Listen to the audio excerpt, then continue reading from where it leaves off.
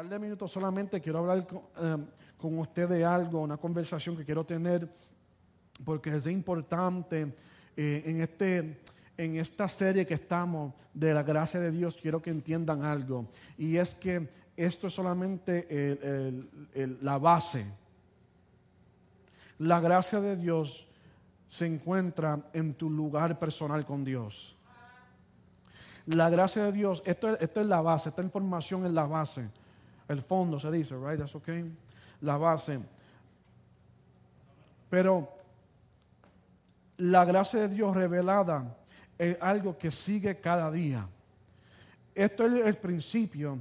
Esta serie es el principio de conocer la gracia de Dios. Una información, amén, que te puede ayudar. Pero la información tiene que llegar a revelación. ¿Cuántos dicen que amén?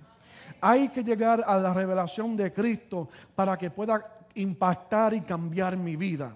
Hay que llegar a la revelación de Cristo para que esas cadenas que nos atan se puedan quebrantar y destruir. Hay que llegar a la revelación de Cristo, de la gracia del Señor, para que mi vida literalmente cambie completamente. Mi hablar, mi pensar, la manera de yo actuar, la manera de yo responder, todo tiene que cambiar cuando yo me encuentre con la persona de Jesucristo, con su gracia y su misericordia. ¿Cuántos dicen amén? Entonces esta información se vuelve revelación en tu vida cuando personalmente tú coges y tú sigues masticando en casa. Sí, sigue comiendo. Ayer yo comí bueno en casita. Cocinaron, comí bueno. Pero después había leftovers y yo seguí. Seguí un poquito más y seguí masticando. Y esto es el principio, ¿verdad? Esta información es el principio. Esta serie es the beginning, es el principio, pero tiene que seguir en su hogar lentamente y literalmente comiendo de la palabra del Señor. ¿Cuántos dicen amén? Estoy buscando algo aquí. Ok, there it goes. La gracia es el favor inmerecido de Dios y la influencia divina sobre el corazón y su reflejo en la vida de un creyente. Eso es nuestra definición, ¿verdad? Quiero que hoy, esto va a ser, mira, tengo ¿cuánto? 18 minutos. Entonces esto es como clase hoy, esto es como la clase hoy. Nuestro pastor principal quiere que el tema de este año sea el discipulado. Los discípulos, ¿qué hacen? Toman notitas y estudian. Yo estoy viendo la serie de Chosen. Y yo veo a Mateo en la serie de Chosen con la libretita apuntando. Así tenemos que hacer, con la libretita apuntando. Como hace Matthew en esa serie, que es como se vira así y empieza a escribir un poquito. Hay que empezar a escribir y escudriñar la palabra del Señor, porque esa palabra va a hacer un cambio en tu vida. La gracia es el favor inmerecido de Dios y la influencia divina sobre el corazón y su reflejo en la vida de un creyente. Escribe eso. La gracia es el favor de Dios. Efesios 2:8 dice esto: porque por gracia ustedes han sido salvos mediante la fe. Esto no procede de ustedes, sino que es regalo de Dios. La gracia de Dios no es solamente algo que Dios hace por ti. La gracia de Dios también es una persona que Dios te ha entregado. La gracia de Dios no es solamente algo, Jennifer, que sucede en tu vida. La gracia también es la persona de Jesús. Entonces, cuando yo me encuentro con la gracia de Dios, no solamente que Dios me ha perdonado mis pecados, que su misericordia me ha cubrido, es también que yo me he encontrado con la persona de Jesucristo. Y por esa gracia yo he sido salvado. Tengo fe en esa gracia. Tengo fe en Jesús. Sino que es el regalo de Dios. Esa gracia, esa persona ha sido un regalo de parte de Dios. Juan 3:16. Rapidito dice: porque tanto amó Dios al mundo que dio a su Hijo unigénito. Ese es el regalo de Dios, su Hijo. Esa es la gracia, para que todo el que crea en Él no se pierda, sino que tenga vida eterna. Por tanto, amó Dios al mundo que dio a su Hijo. Entonces, la gracia de Dios no solamente la bendición de Dios, la misericordia, pero también es la persona de Jesucristo. ¿Cuántos dicen amén? Entonces, tenemos que entender que todos estamos en un proceso en nuestra vida. ¿Cuántos están en proceso? Estamos en proceso en nuestra vida y hay algunas personas que han sido convencidos, that's how you say convinced, convencidos de la gracia de Dios, pero no han sido convertidos. Convencido que hay un Dios que le ama, convencido que hay una gracia ahí, convencido que hay un Dios, que hay un Creador, pero no han sido convertidos por esa gracia, por la gracia de Dios. Conocen de Jesús, conocen información de Jesús, pero no tienen la revelación de Jesús. Lo conocen de lejos, pero no tienen relación íntima con Jesús. Convencido que hay un Dios, pero no convertido por esa gracia, por ese Dios. Punto número 1.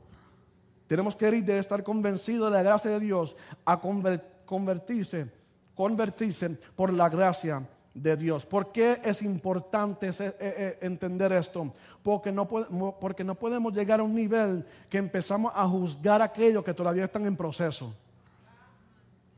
La gracia de Dios te permite ver la compasión o tener misericordia por personas porque sabe que todavía esa persona está en proceso. Sabe, cuando yo veo a alguien que está luchando con ciertas cosas, que ya yo tengo victoria sobre ciertas cosas, yo entiendo que están en un proceso y son convencidos de la gracia de Dios, pero mi deber como hijo de Dios es discipularlo, llevarlo al camino de Jesucristo para que así haya una conversión en su corazón.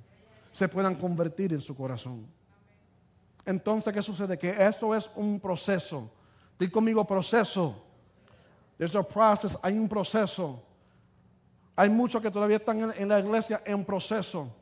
Pero la gracia de Dios, por eso que yo digo que la gracia de Dios es tan bonita porque tú te puedes encontrar con esa persona de la gracia de Jesús en tu cuarto, personalmente, y puede llegar un momento que llega de convencido a convertido ahí en ese lugar. Lo bonito de Jesús, lo bonito de Dios es que no tenemos que esperar, ¿verdad?, de llegar a la iglesia, pero que la presencia de Dios siempre te está buscando. Siempre está buscando a sus hijos, ¿verdad? La gracia de Dios es tan bonita que cuando nosotros pensamos, fallé, estoy separado, la gracia de Dios es tan bonita que Él toca la puerta del corazón. Entonces yo como cristiano, nosotros como iglesia, lo que tenemos que hacer es ayudar a esas personas que están en proceso. Pero ¿cómo se ayuda a aquellos que están en proceso? Por relación. Yo he visto y he leído, Luis, voy a hablar contigo rapidito. Luis, en la escritura vi que Jesús buscó para el discípulos, ¿verdad? Pero también entendí algo, que ellos estaban convencidos que había un Mesías, pero en su corazón no estaban convertidos todavía. Estaban convencidos que había un Mesías, que había un Dios, pero en su corazón no estaban convertidos, porque cuando Jesús le preguntó quién yo soy, no sabían qué decir. Solamente había uno que dijo, tú eres el Hijo de Dios. Pero después de ratito sucedió algo y rechazó a ese mismo que él llamó Hijo de Dios. Entonces tenemos que entender, Luis, que siempre hay proceso. Y el proceso a mí no me tiene que quitar el ánimo. Lo que el proceso hace a mí me apoya. Tenemos que apoyarnos unos a los otros. Ayer estábamos en nuestros small groups en la casita de nosotros y me gustó porque había comunidad, nosotros estábamos hablando y se sintió como un ambiente bonito, no solamente porque había galletitas y queso y café, pero, eso está bueno, pero había como un ambiente y había algo necesario. Es que estamos viendo que yo, para seguir hacia adelante y entrar en una relación íntima con Dios, mi conversión con Jesús también depende de mi relación contigo. Por eso que los discípulos, ¿verdad?, estaban juntos. Por eso que Jesús se pasaba con ellos. ¿Por qué? Porque Él era la imagen, el reflejo. Entonces, cuando yo estoy con Eduardo, cuando estoy con Mari y sigo, ¿qué sucede? Que hay ciertos hábitos, ciertas cositas que Dios ha hecho en mi corazón, en mi vida. ¿Qué pasa? Que ellos ven y dicen, wow, mira a Dios. ¿Y qué pasa? Que ellos lo ven y dicen, wow, yo quiero eso. Hay ciertas cosas que Mari, ¿verdad?, como se expresa, y estamos en relación, tenemos una amistad, ¿verdad? ¿Y qué pasa? Que ciertas cosas que yo la veo y digo, wow, Dios, yo quiero eso. ¿Qué pasa? Que mi conversión en Jesucristo se desarrolla mejor cuando estoy en comunidad, en relación con mis hermanos. ¿Están conmigo? Pero ¿qué sucede? Que eso tiene un precio. Tiene un precio porque ahora no solamente yo, Ahora también tengo que velar para otro o velar de otro. Ahora, ¿qué pasa? Que por la nochecita no solamente yo viendo movie y comiendo papitas, no. ¿Qué sucede? Que ahora cuando estoy entrando en relación con alguien para entrar en este camino juntos, tengo que pagar un precio. ¿Por qué? Porque ahora no puedo estar tan cómodo como antes.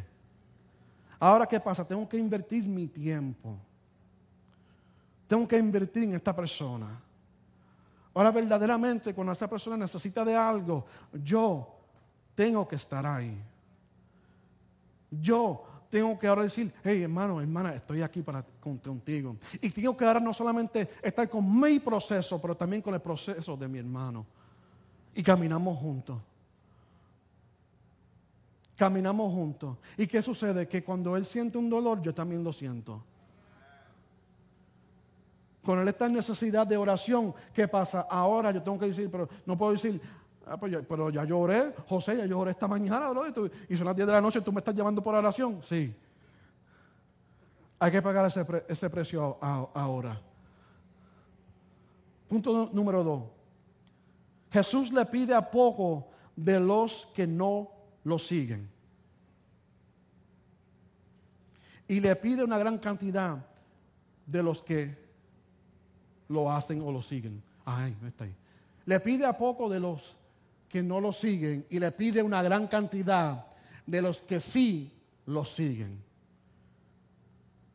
Entonces, aquellos que no le han dicho que sí, aquellos que todavía están en proceso, que verdaderamente no le han dicho el sí a Jesús, entonces Dios no exige mucho de ellos.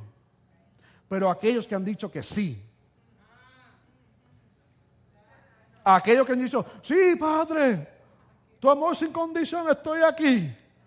Enséñame, muéstrame tu gloria. Aquellos que han dicho eso, pues ahí está. Hay una gran cantidad que Dios te va a pedir. ¿Estás listo para esa cantidad? ¿Estás listo para entregar esa cantidad? Porque esa cantidad, ahora lo que sucede es que yo me tengo que negar a mí mismo.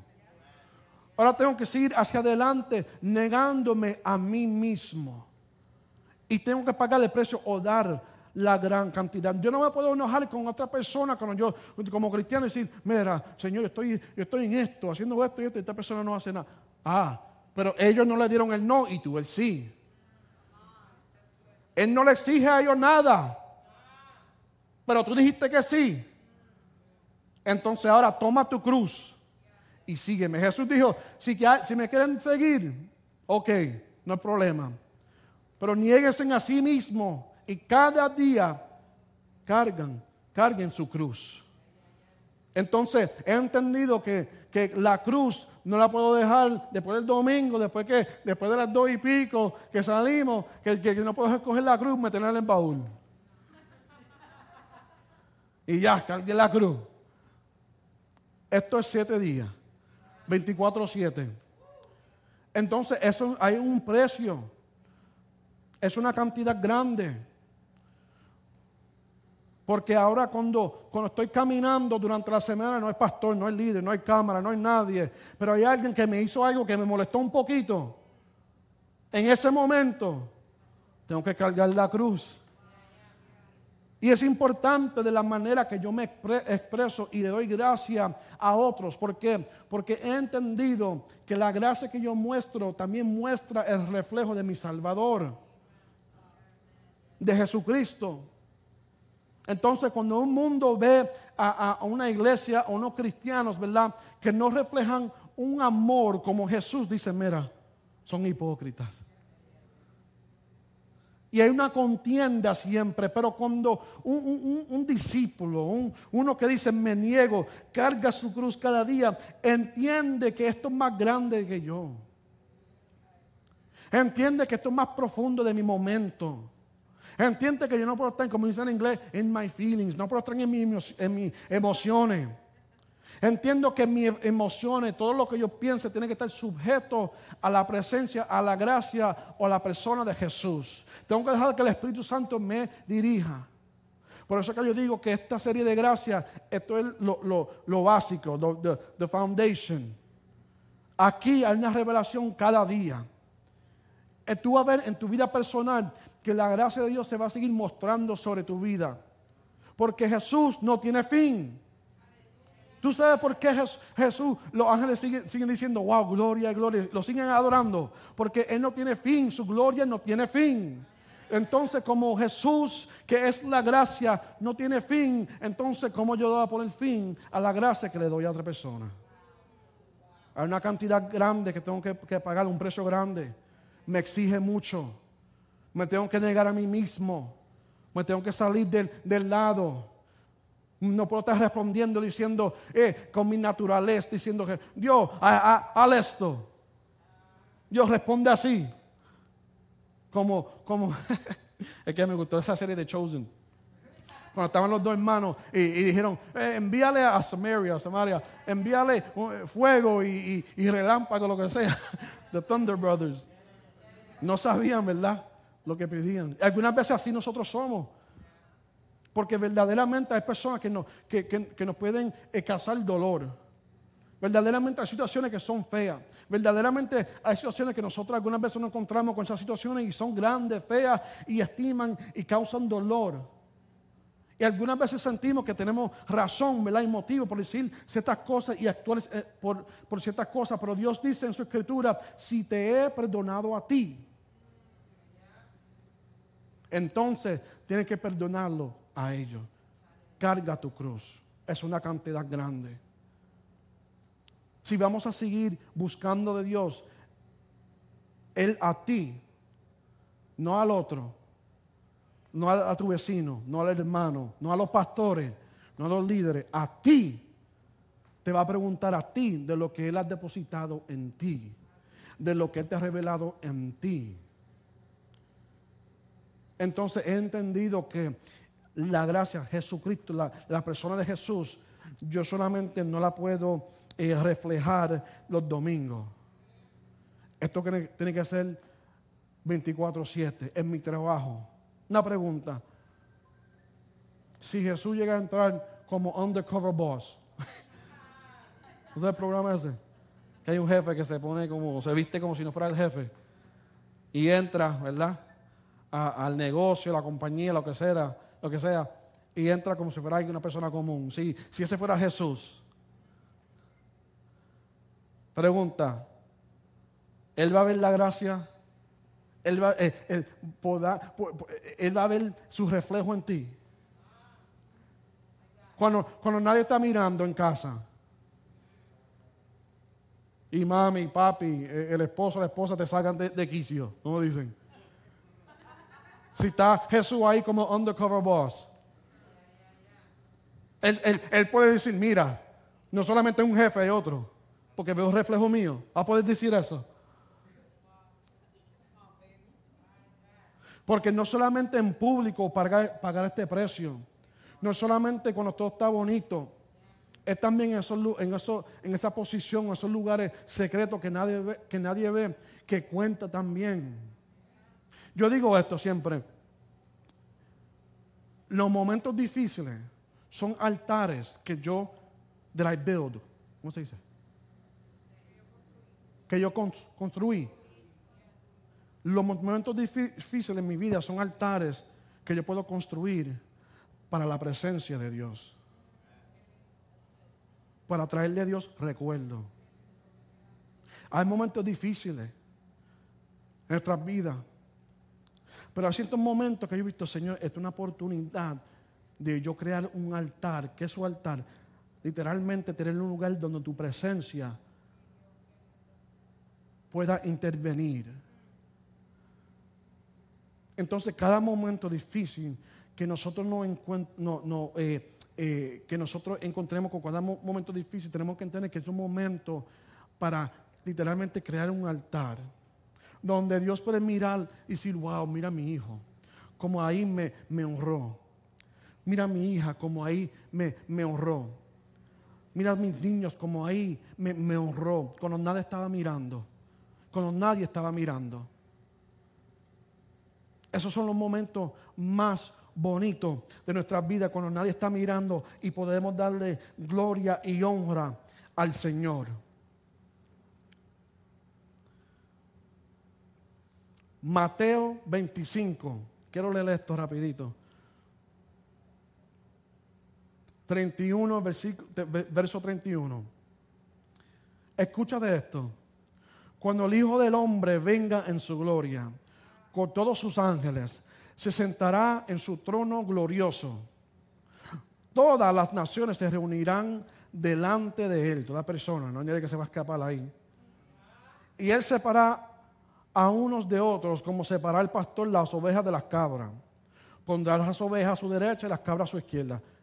Atención, iglesia. Entonces dirá el Rey, la gracia, Jesús, a los que están a su derecha: vengan ustedes a quienes mi Padre ha bendecido.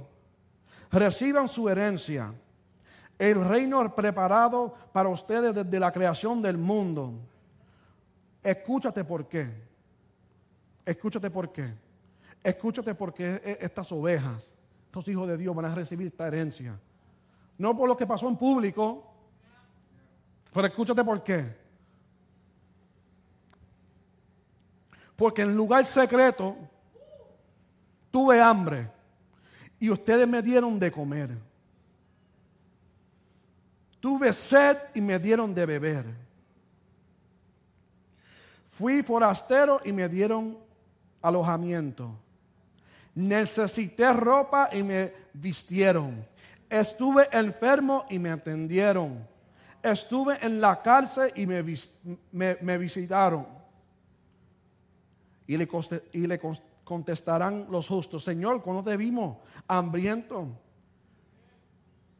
y te alimentamos, o sediento y te dimos de beber? ¿Cuándo te vimos como forasteros y te dimos alojamiento, o necesitado de ropa y te vestimos?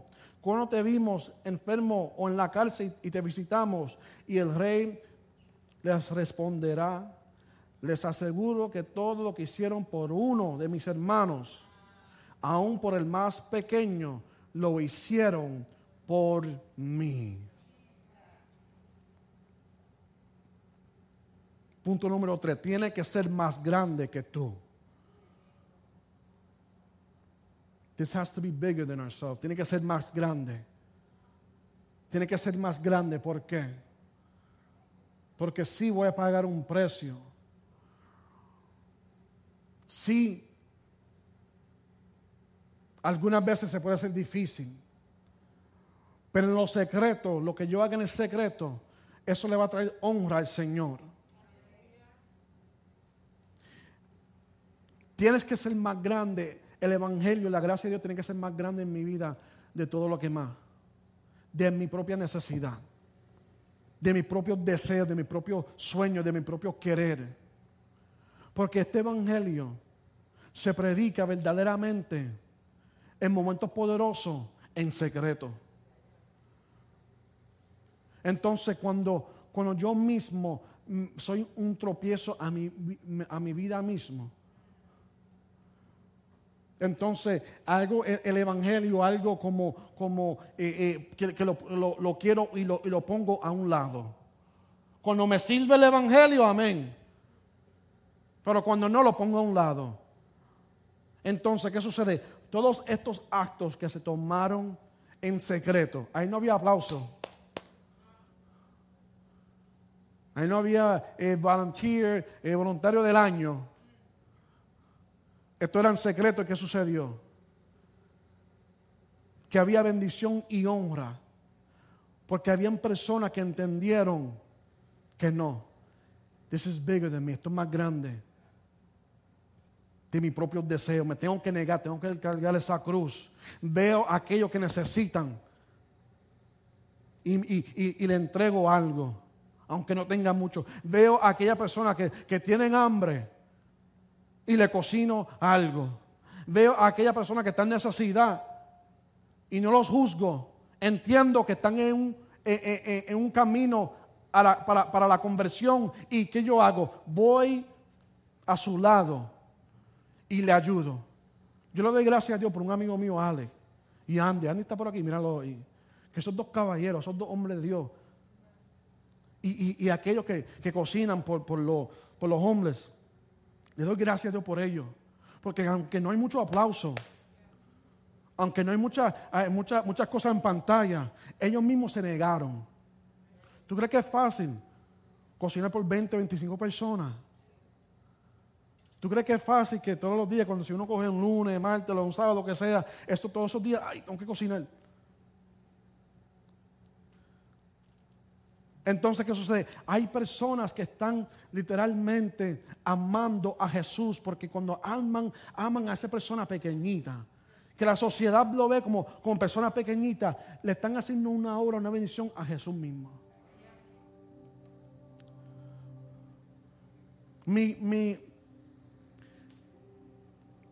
Como pastor, quiero que en tu corazón tome estas palabras y diga tú mismo, yo voy a ser diferente. Señor, si me he encontrado, he tenido un encuentro con tu gracia, si he tenido un encuentro contigo, entonces esto no puede ser solamente para mí. Esto es más grande que yo mismo. Tengo que ir a aquellos que están en necesidad. Tengo que ir a aquellos en mi vecindario que no conocen de Jesús y decirle, mira, Cristo te ama. Y algunas veces no hay que decir eso. ¿Sabes lo que hay que decir? Familia, ustedes necesitan algo. Hay una necesidad. A los vecinos, hola, ¿cómo está? Hablar con ellos. Me llamo fulano de tal. Wow. Porque eso hoy en día ni los vecinos se conocen.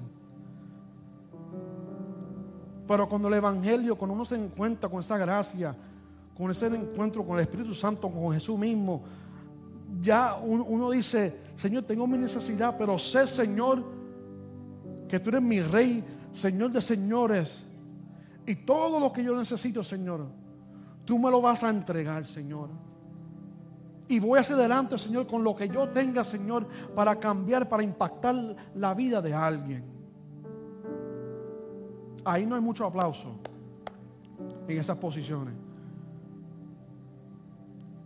Pero hay mucha honra en la presencia del Padre. Ahí no hay mucho, hey, gracias por... No, pero hay mucha honra en la presencia del Espíritu Santo. Cuando yo leí ese pasaje, a mí me impactó porque yo dije, Señor, entonces, porque cuando uno sigue leyendo, después dice que Él cogió ahora a las cabras o cierta persona y la puso a su izquierda. Eso significa que habían gente que podía ser oveja, pero tú sabes que las cabras, ellos son, they're not submissive, no se someten como las ovejas. Son difíciles, pelean mucho, chocan mucho. ¿Tú lo has visto? ¿Cómo hacen?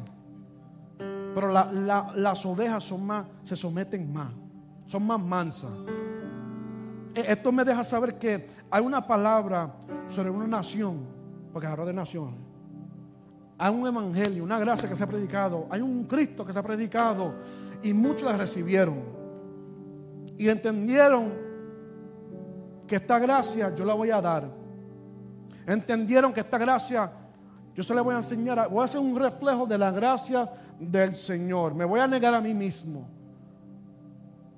Entendieron que, Señor, tú me vas a pedir una cantidad, te voy a tener que pagar un precio. Entendieron que voy a tener que cargar mi cruz cada día. Y se sometieron. Pero hay otro lado aquí que como las cabras que chocan con esa palabra. Sí, Señor, tu gracia, pero yo chocando. Sí, Señor, yo sé que tú me perdonaste, pero yo no puedo perdonar a esta persona porque chocando. Señor, es que yo no soy tan malo, chocando. Señor, es que mira mi corazón, mírate, chocando. Señor, porque tú bendices a ellos, no me bendices a mí, chocando. Juzgando. A esa persona no tiene casa porque están adictos a droga, chocando. A esa persona debe de ir a la cárcel porque hizo algo mal. Chocando. Verdaderamente, porque a mí me chocó esto, porque yo dije, Señor, si yo estoy ¿cómo se dice? En una corte y tú eres mi juez, en una pantalla, un big screen así sale mi vida. ¿Tú sabes lo que el juez va a decir sobre mí? Guilty. Preso Jonathan Colón, con todo lo que ha hecho. Sí, porque como el caso del policía con George Floyd, ¿verdad? Que eso ha causado mucho caos y mucha frustración. Es algo difícil de hablar sobre eso porque uno dice, wow, bro. Y uno dice, pues justicia, ¿verdad? Porque le dieron su tiempo ahora. Pero entonces yo me puse en su posición y dije, Dios mío. Yo mismo reflejando en mi casa, este soy yo. Y dije, Señor, yo mismo, yo soy igual de guilty como Él. Porque tu escritura me dicen a mí que si en tu corazón había odio contra persona, tú también has matado. La escritura me dicen a mí que si tu corazón, que tú deseaste a alguien, está en adulterio. La escritura me dicen a mí que en mi corazón, si hay ciertas cosas escondidas que nadie ve, porque es fácil de juzgar rápido. Sí, métela ahí, juez, 10, 15, 20 años. Pero ¿y el juez que no esté sobre ti? Y el juez cuando esté sobre mí. Entonces tú sabes qué yo hago. Señor, ten misericordia, Padre, Dios mío. Ten misericordia, Padre. Porque si el juez verdadero, el Rey de Reyes, que es perfecto en todo, me pone a mí en corte para juzgarme a mí, ¿cómo se dice guilty en español? Culpable soy. Culpable soy de muchas cosas. Entonces la gracia de Dios, la persona de Dios te lleva a ver a otra persona con los ojos de Jesucristo, con los ojos de amor. Y te va a ver aquella persona que está con el sign en la esquinita después que saliste del highway, de la autopista, que está con el sign, y ahora tú lo ves con ojos de amor. Y le da el pesito, no diciendo, no le voy a dar un pesito porque yo sé que lo voy a hacer para droga. No. Juzgando, no, chocando, no. Ahora le da el pesito diciendo que Cristo te ama. Puedo orar por ti. Ahora tú le das el pesito a los chavitos diciendo, Señor, tengo fe que esto va a cambiar su vida. Y tú le coges la manita así y dices, Cristo te ama. Y tú le coges la manita así y tú le dices, Cristo te ama. Es más, hasta parquear el carro, como yo soy un medio loquito. Y le da un abrazo. Y le dice, Cristo te ama, tú no estás muy lejos. Pero para hacer eso tenemos que salir de nuestra comodidad. Para hacer eso tenemos que salir de nuestro ambiente cómodo. Para hacer eso hay que invertir tiempo, amor y cariño. Nosotros queremos el amor y cariño, paciencia conmigo, pero es difícil darlo. Pero si yo le digo a Jesucristo, heme aquí, tengo que entender que aquí como Él pagó un precio, yo también voy a tener que pagar un precio. Que yo también me voy a tener que negar. Que yo también voy a tener que ver a gente que no me gustan, que me caen medio malito. Y voy a tener que decirle, Cristo te ama, paciencia contigo. Que voy a tener que ver a aquellos que yo sé que bochincharon de mí, que hablaron mal de mí.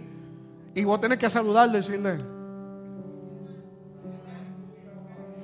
no te voy a juzgar. Esto no es cuestión de Jonathan. Esto es de enseñarle la gracia del Señor. Mostrarte a Jesucristo. Aquella persona que they hurt you, que te hirieron, que en tu corazón te hicieron algo que te ha afectado. Necesitamos la gracia, literalmente la persona de Jesucristo, para que nos dé el poder, la autoridad para perdonar. ¿Tú sabes cuántos hijos están caminando ahora en nuestra comunidad, aquí en Citywide Bridgeport, en Bridgeport,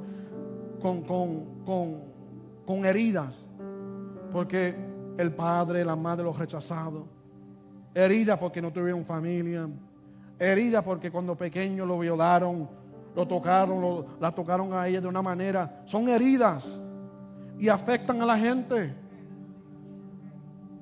Y yo digo, cuando yo estoy en mi trabajo y yo veo muchas cosas en mi trabajo, yo soy bombero, y yo veo ciertas personas que están en momentos difíciles, como son adictos a droga, que en esta ciudad hay muchos casos de sobredosis. Nosotros vamos, ¿verdad?, para darle a esa persona de primer auxilio. Yo siempre pienso, Señor, ¿qué lo llevó aquí? ¿Cuál fue la herida?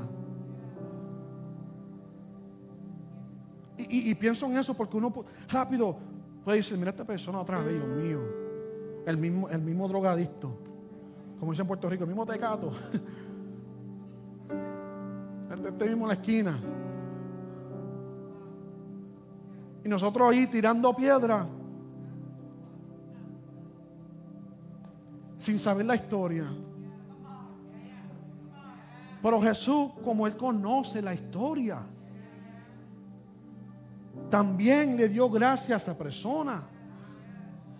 También murió en la cruz de Calvario por esa persona. Entonces yo tengo que salir de mis propios deseos, de mis propias cosas, de my own wants. Tengo que salir y despojarme de eso y decir, Señor, heme aquí, déjame servir, amar, darle gracia a alguien, aún como tú me has entregado la gracia a mí. ¿Qué sucede si la iglesia no espera a que haya eventos para servir nuestra community, nuestro vecindario? Imagínate eso. Los eventos son bonitos, I love them.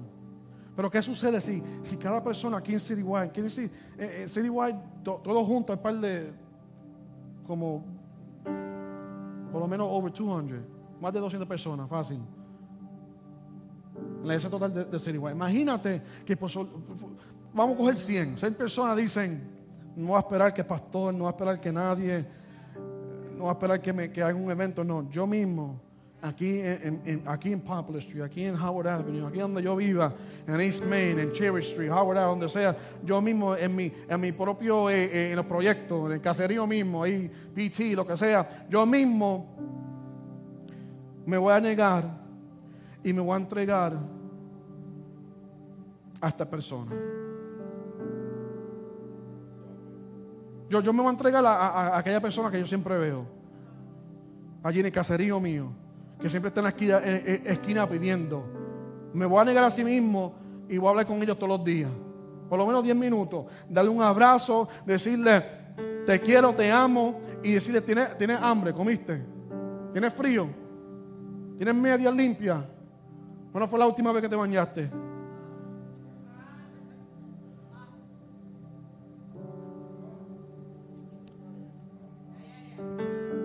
Entonces los eventos son bonitos, no me malinterpreten, pero ese llamado ya lo tenemos sobre nuestra vida. Ya es una asignación, ya es una comisión sobre nuestra vida. ¿Y qué sucede? Imagínate esto, que 100 personas solamente digan,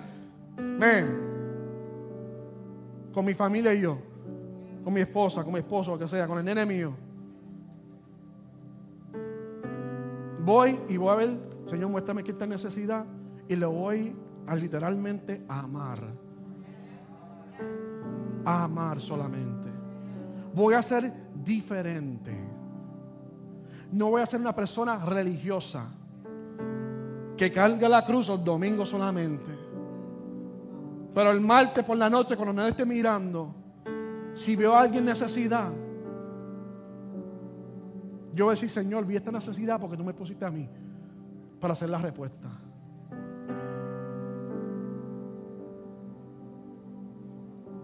Es un reto, es un desafío. Y algunos van a escuchar. Otros van a decir, lo van a poner en los files, lo van a delete. Pero es ok.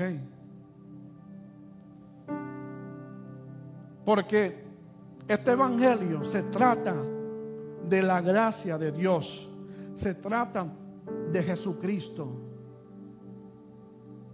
Se trata de literalmente, así como Jesús, como Padre Dios me regaló a Jesús a mí, de yo regalarle a Jesús a alguien.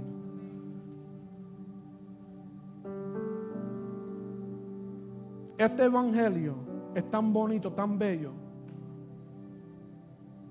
que cuando alguien verdaderamente encuentra el amor de Dios, automáticamente hay un arrepentimiento en su corazón.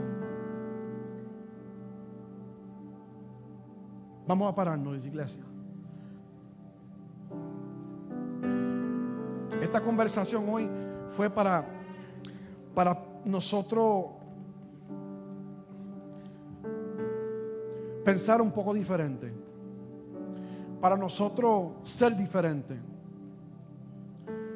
para nosotros entregarnos verdaderamente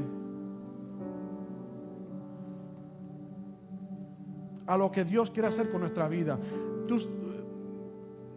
Cuando tenga un tiempito, léate a Mateo, Marcos, Lucas, Juan, y mira a Jesús.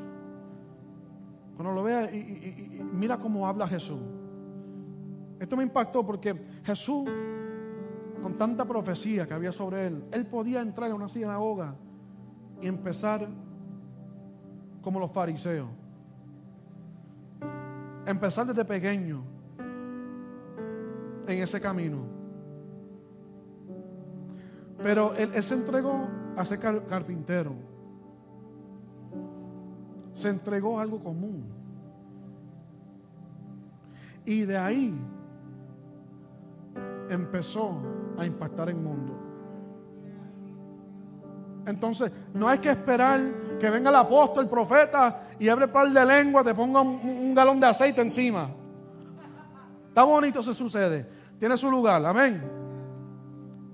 Pero ahí, en ese lugar común, papi, ahí en Palacer Avenue, tú con Mimi, hablando con un par de vecinos. Andy, tú y Ale. Yo los martes no salgo con Ale. Ahí mismo en downtown, nadie los ve. No Facebook Live, nothing. Dándole los chamaquitos ahí. Nosotros siguiendo. Jessica, we take somebody else in. Así como entramos, cuando viene estaba homeless y entró a nuestro hogar. Que el Señor nos traiga a otra persona. ¿Estamos dispuestos? Vamos a salir de nuestra comodidad. Porque estoy cómodo, algunas veces estamos cómodos como cristianos. Pero he entendido que cuando estoy cómodo, me estoy sentando en algo que alguien necesita. Yo tengo vida, estoy aquí sentándome. Tengo vida. Pero hay otra persona que literalmente se está muriendo. Me tengo que sacudir. Señor, ¿cuál es la próxima persona, Señor, que yo puedo decirle, vente? Yo sé que tú estás homeless, pero vente. Tengo un cuartito aquí para ti. Y te voy a dar de comer. Porque yo en mi vida, en un momento yo estaba homeless, me recuerdo. Y vivía un basement abandonado. Y fue un pastor de jóvenes que me vio un día. Y me dijo, Jonathan, ¿y tu papá y tu mamá? Y dije, pues están en Puerto Rico, ¿verdad? When they coming back? I said, I don't know. I had lost my job, un par de cositas sucedieron y no podía pagar la gente, tú sabes. Y por ese muchacho abriendo sus puertas en mi vida, mirando estoy hoy. Mira, y yo era un cabeciduro. Sí. Pero yo entraba, voy a hablarle a ustedes del 2021. Yo sé que esto va a decir la gente, este muchacho está loco. Pero yo entraba con mi cervecita, mi Newport, el Philly mío, me sentaba. Yo, ¿qué tú haces? Me decía. Yo, ¿qué te pasa a ti? Descansando, cervecita. Y él, no, tú me estás tomando. Y él dice, yo, you crazy. Cabeciduro. Un día entré como 3 chamacos a la casa. Yo sí pensar bien al garete, como dicen. Chacho, y entraron a casa y tenían, ya tú sabes, los cigarrillos sin nombre. Y unos papelitos. Tenían la cerveza, el licor, y nosotros ahí jangueando.